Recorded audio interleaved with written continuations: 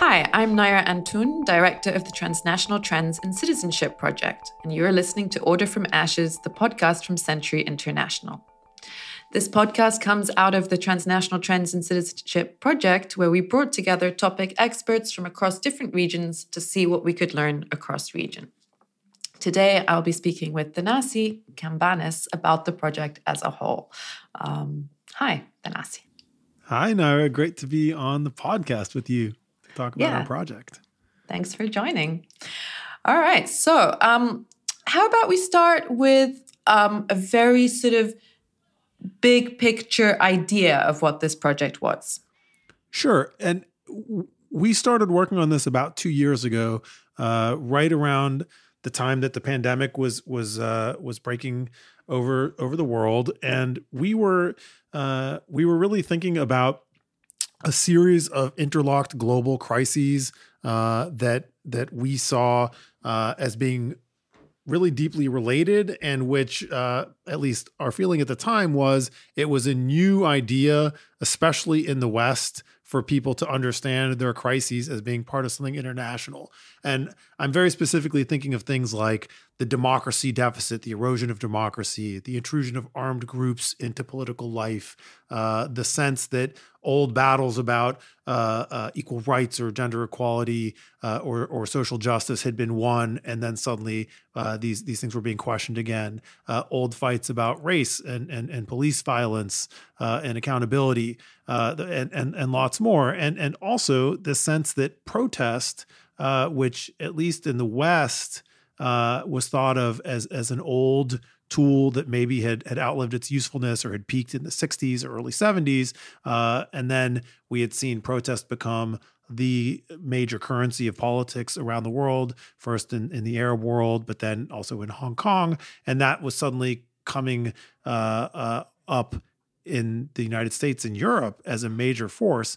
And our starting question was, how can we understand these crises as being interconnected, either part of single global phenomena or as somehow things that were affecting each other, learning from each other, and driving each other around the world?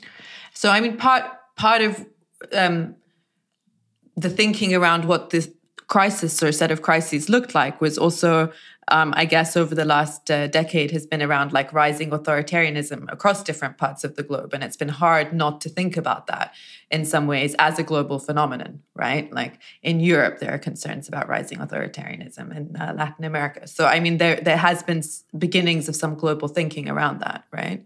Absolutely, and there have. By the way, we're not claiming to have sort of invented this approach, right? There have always been people, activists, thinkers, political players, and others who have always had this mindset. But writ large, both of us, me and you, Naira, have been rooted for much of our adult lives in events happening in the Middle East and North Africa.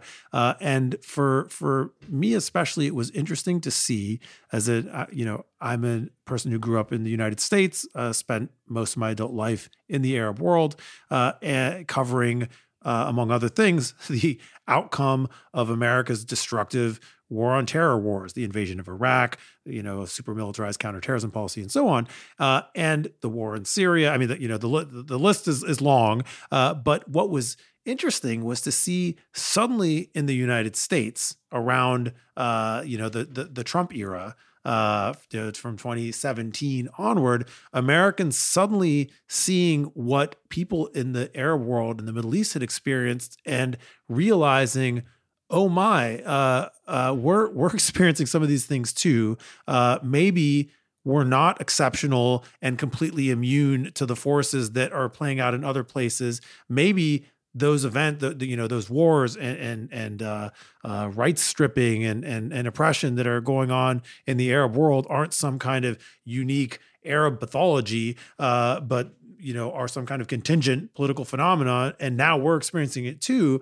And we wanted, among other things, to say, okay, there's this habit of trying to have Westerners go and teach Middle Easterners how to deal with things. What if we just flip that versely on its head and say, hey, Western Europe and North America. You have a lot to learn from the Middle East and North Africa. How about we bring people together who deal with related phenomena, with the initial framing being, what can the West learn from the East instead of the other way around?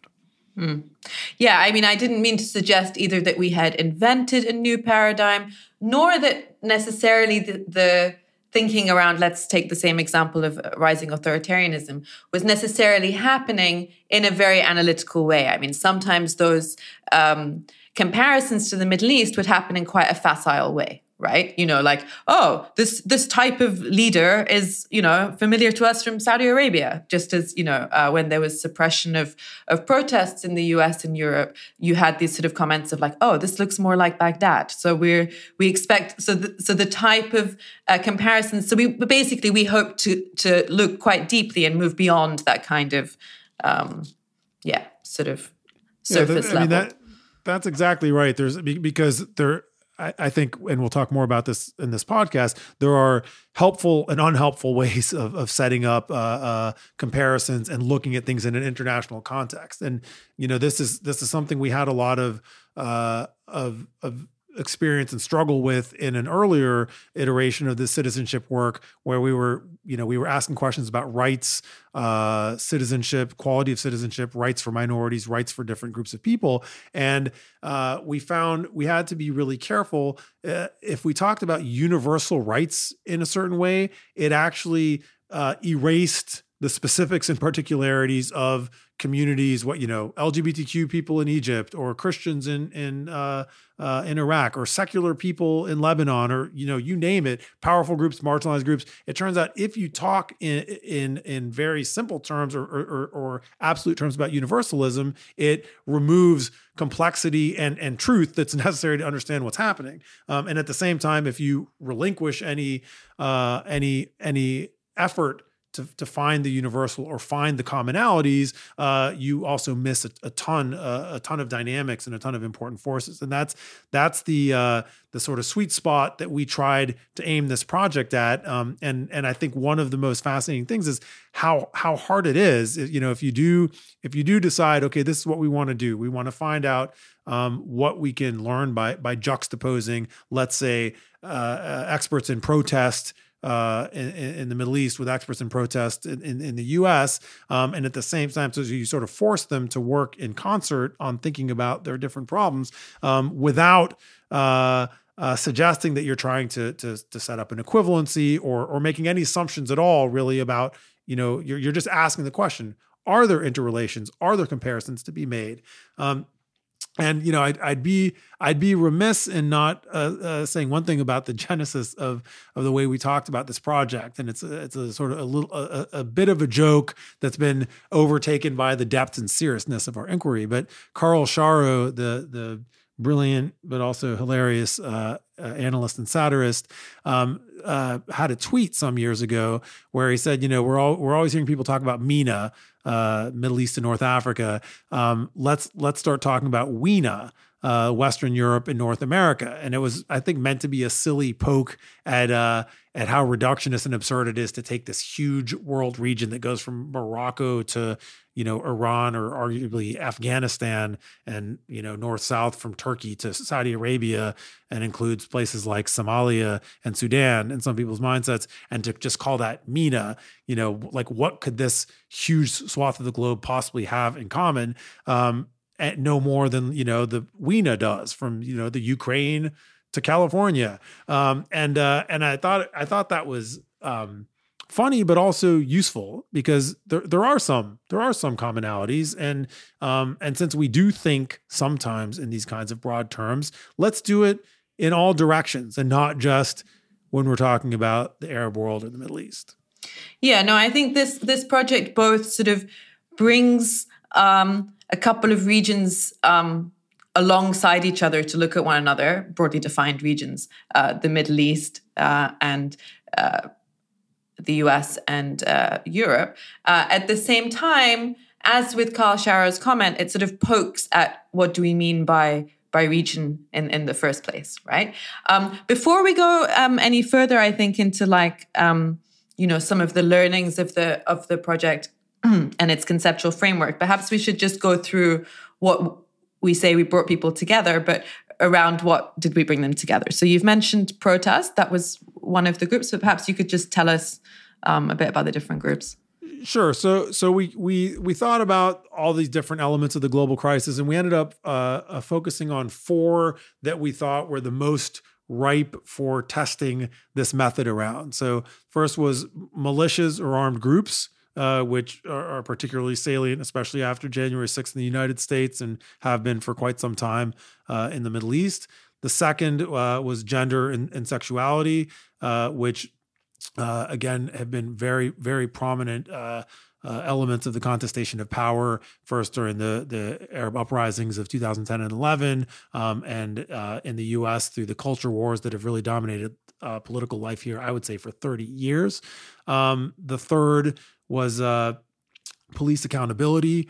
It was very striking at the time that we were designing this project that the BLM protests were one of the most, the Black Lives Matters protests were one of the most salient forces in American politics. There were protests about police violence and accountability in Europe throughout this time. And in the Arab world, in particular, this had been a central driving force of the uprisings, and it was police brutality in Tunisia and Egypt specifically and directly that provoked 2 revolutions that for a time overthrew entire despotic governments. And the final one was protest. And to us, that was the most sort of obvious framework within which to think about transnational or transregional comparisons, because there were so many obvious instances of emulation, learning, communication between protest movements in different spaces, and protest had become such a central tool of politics and contestation of politics at this time. The other sorry, I'm going on a little too long, but the other thing that we you and I worked really mindfully on in this project was to bring together different types of thinkers, right? So traditionally in working groups like this, at least, at a think tank, it tends to be think tank people. So they might be ex-government officials, or they might be ex-activists or ex-academics, but they are, in the moment when they're doing these kinds of projects, they are think tank people who are, trying to operate at that sort of practical spot of what are, policy solutions or practicable solutions. And we wanted to have those types of thinkers, but also to have folks who were very much academics, so they're who were outright engaged in theoretical frameworks and understanding concepts or changing concepts around this and teaching them, and activists. So people who are like policy think tank folks, concerned with changing the political state of play, but much more from a ground up, engaging in power struggles or struggles with the political space. So we had these 3 very different types of folks that we were bringing together into these thematic groups. Yeah, so certainly there was a lot of bringing people together who don't normally or wouldn't usually or otherwise speak with one another. So both across area and content of what it is they're working on, and in terms of ways of working and ways of thinking. So there was a lot of, crossing boundaries happening there. I think that what was quite key in the genesis of the project and continued to be throughout is, this idea that the Middle East is exceptionalized, right? So in terms of some of the themes you were talking about earlier, seeing them as global crises, those are things that have been long associated with the Middle East, right? Like particularly authoritarian and particularly misogynistic, particularly wrought by violence. And that's something that perhaps you want to say a little bit about the project, how the project approached that. I think we both have a lot to say about exceptionalism. That's been, tearing down exceptionalism has been a central part of my intellectual project and intellectual life. It's for as long as I've been thinking about power and politics. As an American, one is imbued from from the earliest consciousness with the idea of American exceptionalism, right? Whether it's manifest destiny or the special democracy that the special liberalism that the United States believes itself to have. The United States is a sort of light, city on a hill, a light unto nations. This is like very much in the fabric, even one I've come to realize among people who are critics of American power. Americans who are critics of American power, of the American government, still tend to reflect this idea that America is special and different, and maybe operates under different laws or has a different claim to moral goodness. So even its mistakes are somehow different than the mistakes of other great powers. Now, when we talk about the exceptionalism of the Middle East, I tend to think about the exceptionalism that outsiders falsely imbue it with, but we can also talk about whether the Middle East carries its own, or countries and communities within the Middle East maybe carry some of their own versions of the exceptionalism that I was just talking about with America. But from the outside, so the Middle East as a region was invented not by people in the Middle East, right? It was invented by cartographers and imperialists who had things to do, usually military projects, later economic projects, in this region that they were occupying and colonizing. So that's just a sort of historical fact. And it's led to this very interesting set of ideas that has really major real world consequences, right? So first is thinking about the Middle East as a unified region at all. And the more you look into this, the more you realize, the State Department and the US military have different definitions of the Middle East. Britain, the UK Foreign Office with its Near East, which is what it calls the Middle East, has a slightly different definition, and so on. So depending on who you're talking about, the Middle East is a different region. And it was more or less defined by military adventures by Western powers in this region. Ultimately, military actions that were there to secure the passage of trade through the Suez Canal, and then later the control of energy resources when oil was discovered. So that's what the Middle East is. Now, once you think about it that way, it's not surprising that there's a ton of mostly racist essentialism around what is the Middle East. The Middle East is this violent place, the thinking goes, that is, because of Islam, because of backwardness, because of tribalism. So the emphasis shifts at times and depending on the speaker, but because of these sort of inchoate forces that have to do with just who these people are, the region is poorly governed or ungovernable. It is hostile to democracy. It is hostile to women. Nowadays, we'd say it's hostile to queer people, LGBTQ plus communities, because of something about who these people are in the Middle East. And it is therefore consigned to these endless cycle of low-grade wars. Now, this kind of rhetoric, by the way, you can hear in the West. If you look historically, you can hear it about many different regions at different times, right? I mean, you heard things like this said about the Balkans in the 90s. You hear things said about this, like this about Africa, on the democracy, like, doomed to not be democratic. That used to be a widely used trope about Asia in the United States. They used to talk about how Asians were somehow supposedly culturally not suited to democracy, and then that suddenly fell apart when lots of Asian countries became democratic, and of course these are racist tropes, and they have a huge amount of power in determining policy. Right, and then by bringing people together across these two regions, it necessarily sort of invokes a different paradigm, which we'll discuss in, I think, more detail. Okay, we'll be right back. I'm Thanasi Cambanis, director of Century International. We're the heirs to more than 100 years of international policy research at the Century Foundation. Today, we focus on the human consequences of policy crises in the Middle East and North Africa, and we try to address our findings to a wide international audience. We're especially concerned with decision makers, whether in MENA region capitals or in the West and Washington, whose decisions can greatly change the trajectory of policies in the Middle East. Please visit us at tcf.org to read our reports and listen to our podcasts.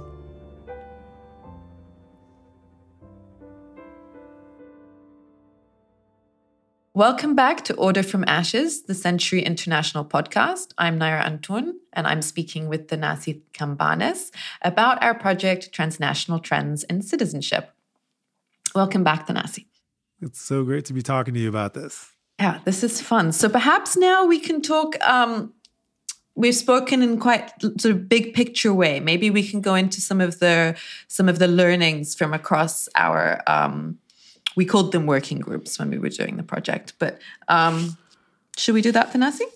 Yeah, let's. I mean, there's so.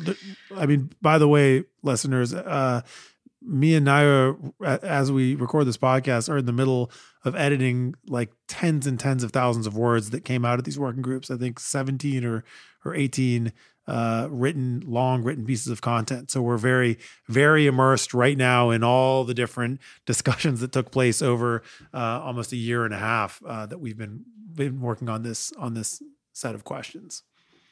Yeah, exactly. And we'll have, so this is the introductory podcast episode of, we're going to have others coming out of these working groups where we will discuss these learnings in a bit more detail. So for now, just in a general sense, perhaps we'll start with the militias group. I almost want to say militias in scare quotes, because I know there was a lot of discussion around terminology actually in that group. Yeah. Sure. So that was a really neat exercise, because what we did was we got together a group of folks who we've been working with for a long time at Century International on various conflicts in the Middle East. So we had folks who focused on militias and armed groups in Yemen, in Iraq, and in Syria, and to a lesser extent Lebanon. So like these emblematic hybrid battlegrounds where there are, state, non-state actors, quasi-state actors, states within a state, and so on. And then we brought them together with folks who've been studying the white supremacist groups in the West, mostly in the United States. So neo-Nazis, white supremacists, 3%ers, these sorts of hate groups that came to sudden prominence after January 6th, but which have been a part of American life for a long time. And what we were trying to do is say, like, hey,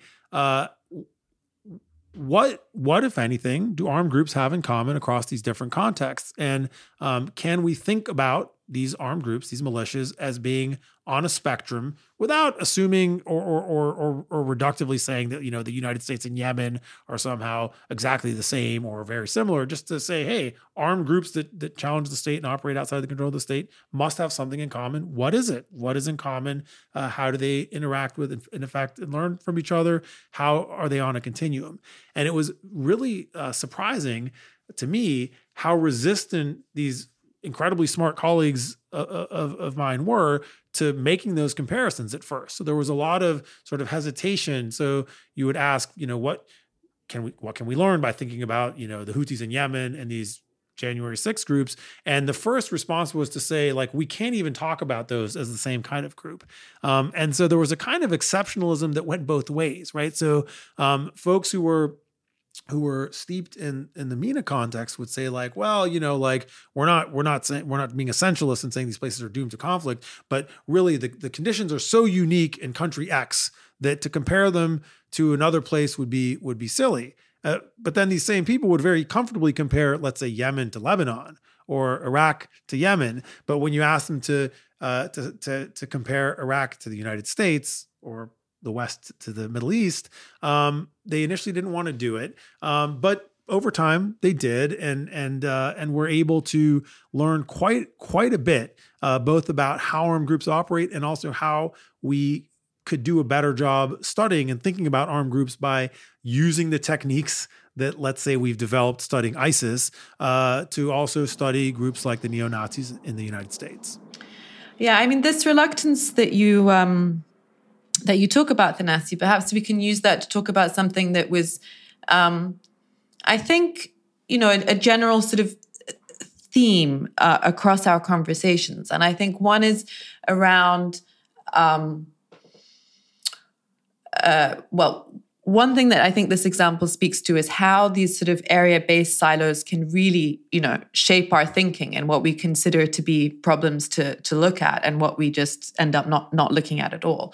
And the other thing is, I think there was across the working group sometimes a reluctance to engage in speaking across context, shall we say, because of a fear of losing granularity. And a fear of, people have spent years developing often expertise in whatever the field is, and whether it's in an academic form or otherwise, and have too often seen the dangers of policy that misunderstands local context, So there was often that reluctance. But I think that what the groups ended up doing and what we were looking for was not really about losing granularity and making surface level comparisons, right? It wasn't that type of comparative exercise. We weren't looking to split things into typologies or that type of thing.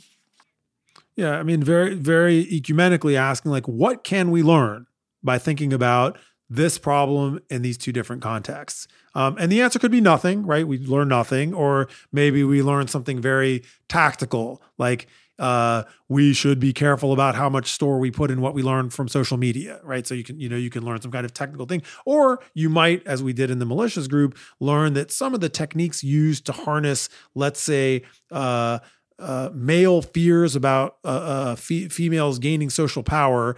We see militias in vastly different contexts harness that to cultivate loyalty from armed group members and weaponize that to use as violence in policing, in policing communities that they're trying to take power over. So you can find these very technical insights, these very literal insights across context. Yeah, and in the malicious group, you spoke about how there was perhaps an exceptionalism that went both ways. I think though perhaps across the working groups, a lot of the participants in our working groups are quite, critically minded people and so on. And I think that for most people who work on the Middle East in some sort of critical capacity, they're quite used to seeing the Middle East in its global context. It's somehow hard not to. So they're used to, if they want to see what the factors are, what the context of an issue is, they might consider that context in a global sense. Whereas somebody working on something in Europe or the US, it might not occur to them to consider that the context actually has global factors. And maybe that's a useful pivot to move to the next group that we worked on, which was the gender and sexuality working group. And so what you just said was actually one of the first sort of findings and interesting insights that came out of this group, which is one of the members pointed out that if someone is studying phenomena, any phenomena in the United States, the title of their book would be cloth merchants. But if they were studying cloth merchants in Saudi Arabia, it would be the cloth merchants of the Gulf. So there's this unnoticed almost centrality of the West in the study of literally everything. So if you're studying it somewhere else, it's democracy in the subcontinent, democracy in the Arab world. Whereas if you're looking at democracy or democratic erosion in the U.S., it would just be democracy and its erosion.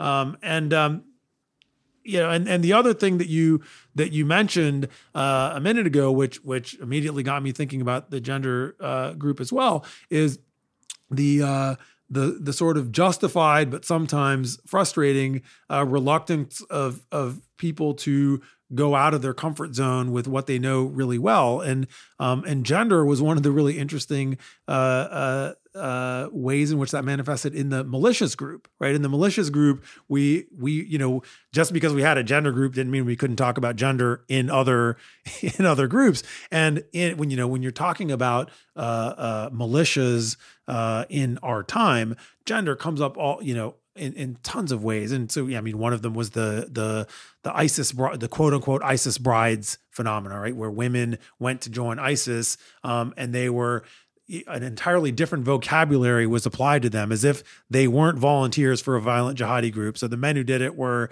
jihadis, but the women were ISIS brides, as if because they were female, they had no agency, and then of course, when it came time to strip them of citizenship, they went back to being national security threats. And that was something that also, in a well-meaning way, a lot of our group members they didn't want to stray outside of their disciplinary framework, right? So if they were people who thought about hard security or who thought about the recruitment of fighters, they didn't want to go outside of that out of that boundary.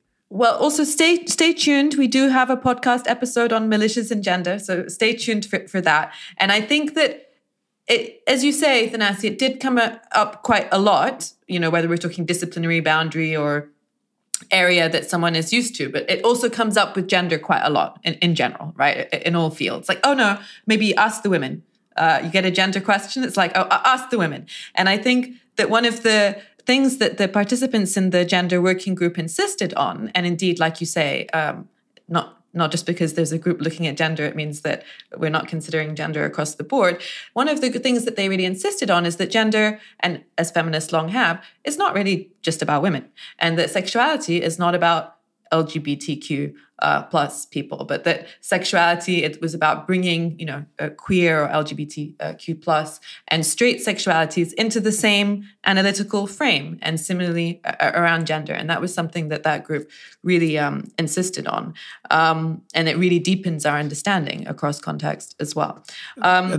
That played out in the gender group. Just one other sort of central finding of them of that group is how the group looked at the ways in which moral panics, which are sort of politically orchestrated hysterias against some vulnerable group, are often, like in the culture wars in the U.S. or like in some of these sex panics that you'll go into in later editions of this podcast in the Middle East and in Europe, are used as sort of test runs for authoritarian or anti-democratic processes that once trotted out against some vulnerable group are then wielded against the population at large. And it was fascinating to me to realize how almost the exact same techniques are used in completely different contexts. I mean, in authoritarian states and democracies by, traditionalist modernists, they end up following an almost identical playbook in harnessing these moral panics for political power. And that was one of the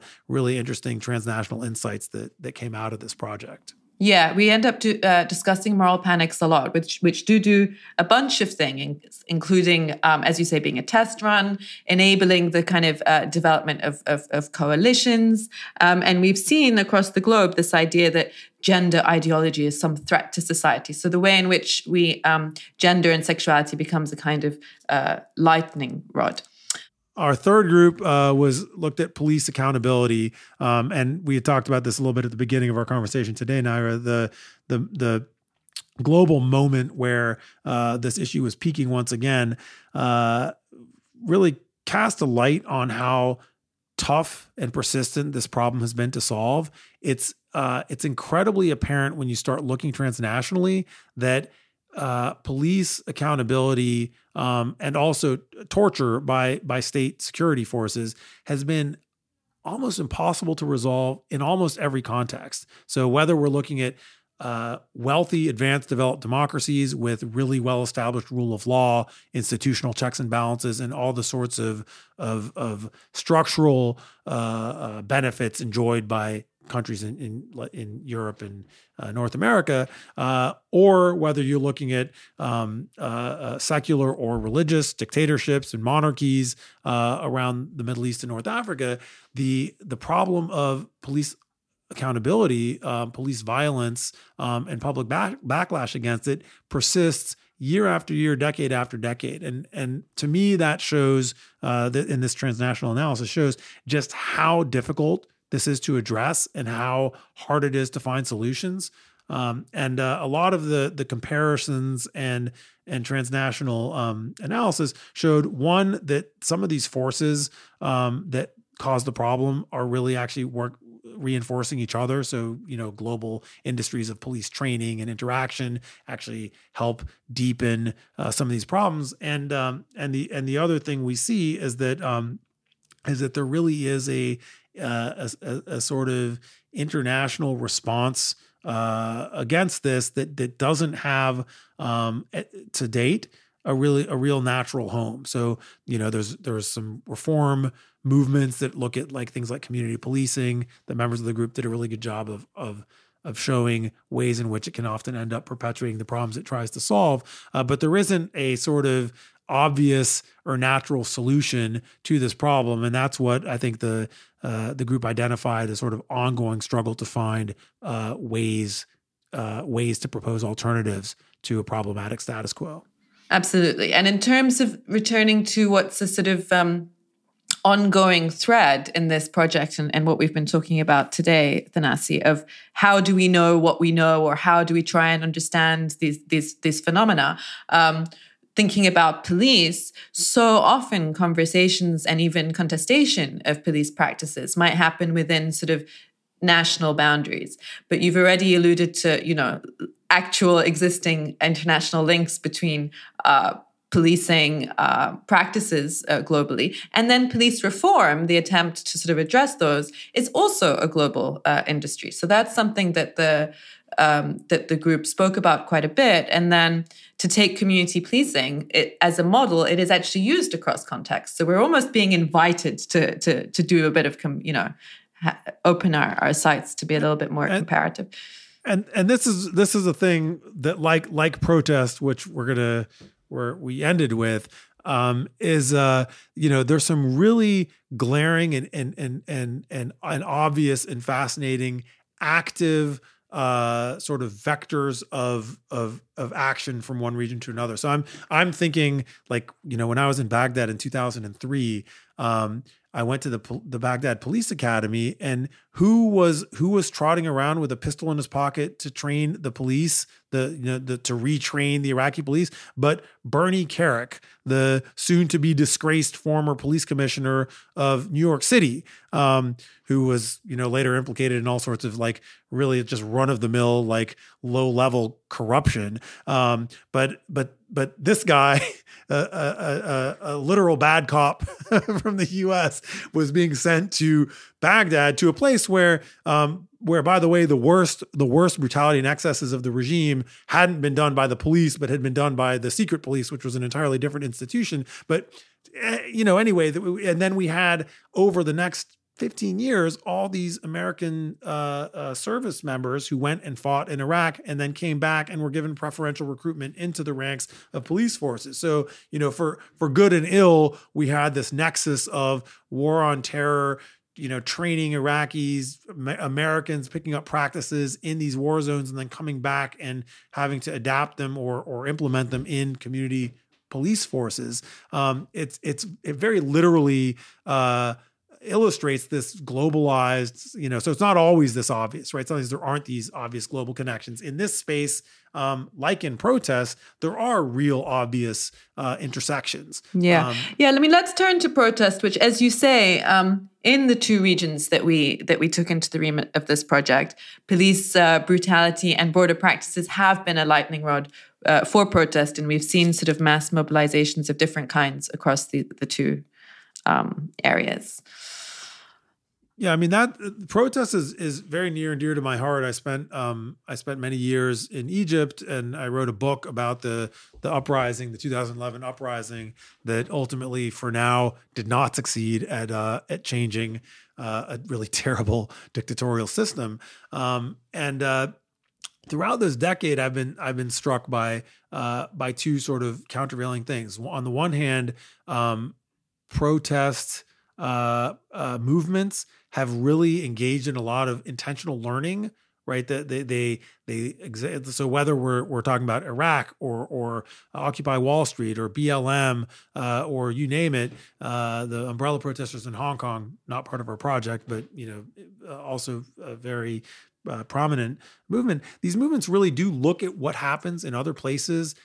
So they look at what, how other protest movements have contested power. They look at how they've organized, how they've set up their leadership, how they've tried to channel popular demands and so on.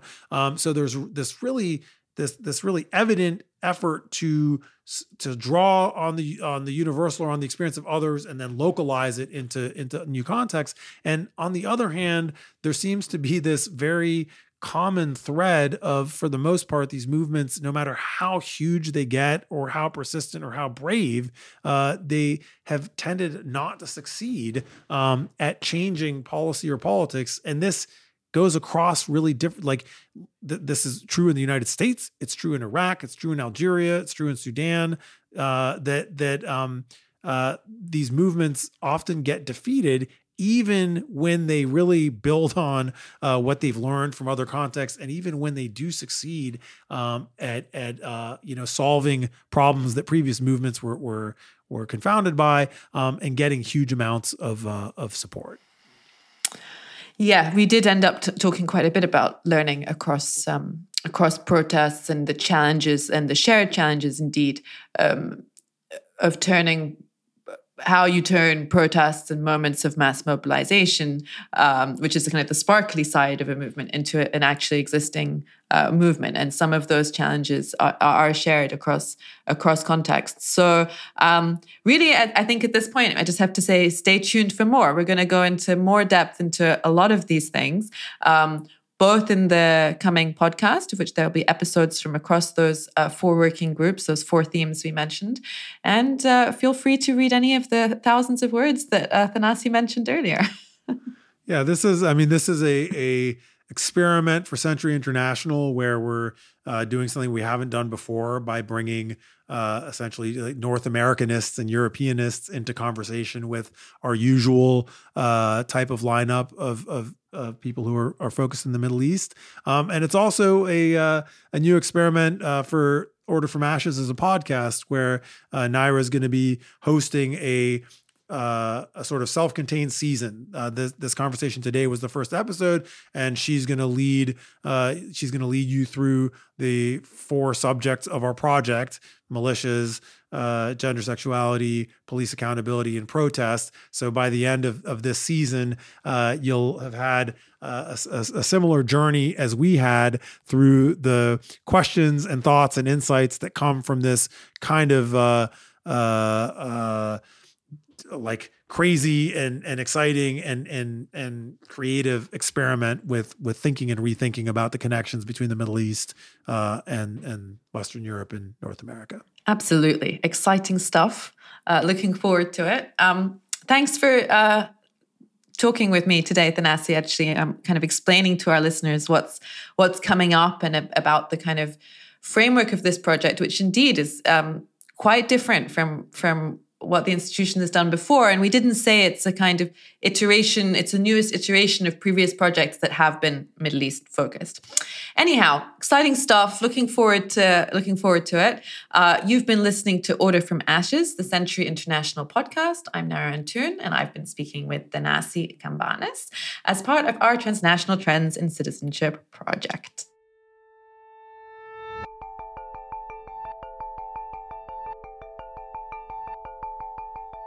The Order from Ashes podcast has been brought to you by Century International. Our work builds on more than 100 years of commitment to international peace, security, and governance at the Century Foundation. We are independent, critical, and progressive. For more information about Century International's work, please visit tcf.org or follow us on Twitter and Facebook. We depend on audience feedback to reach new listeners. If you like what you hear, please leave a review wherever you get your podcasts.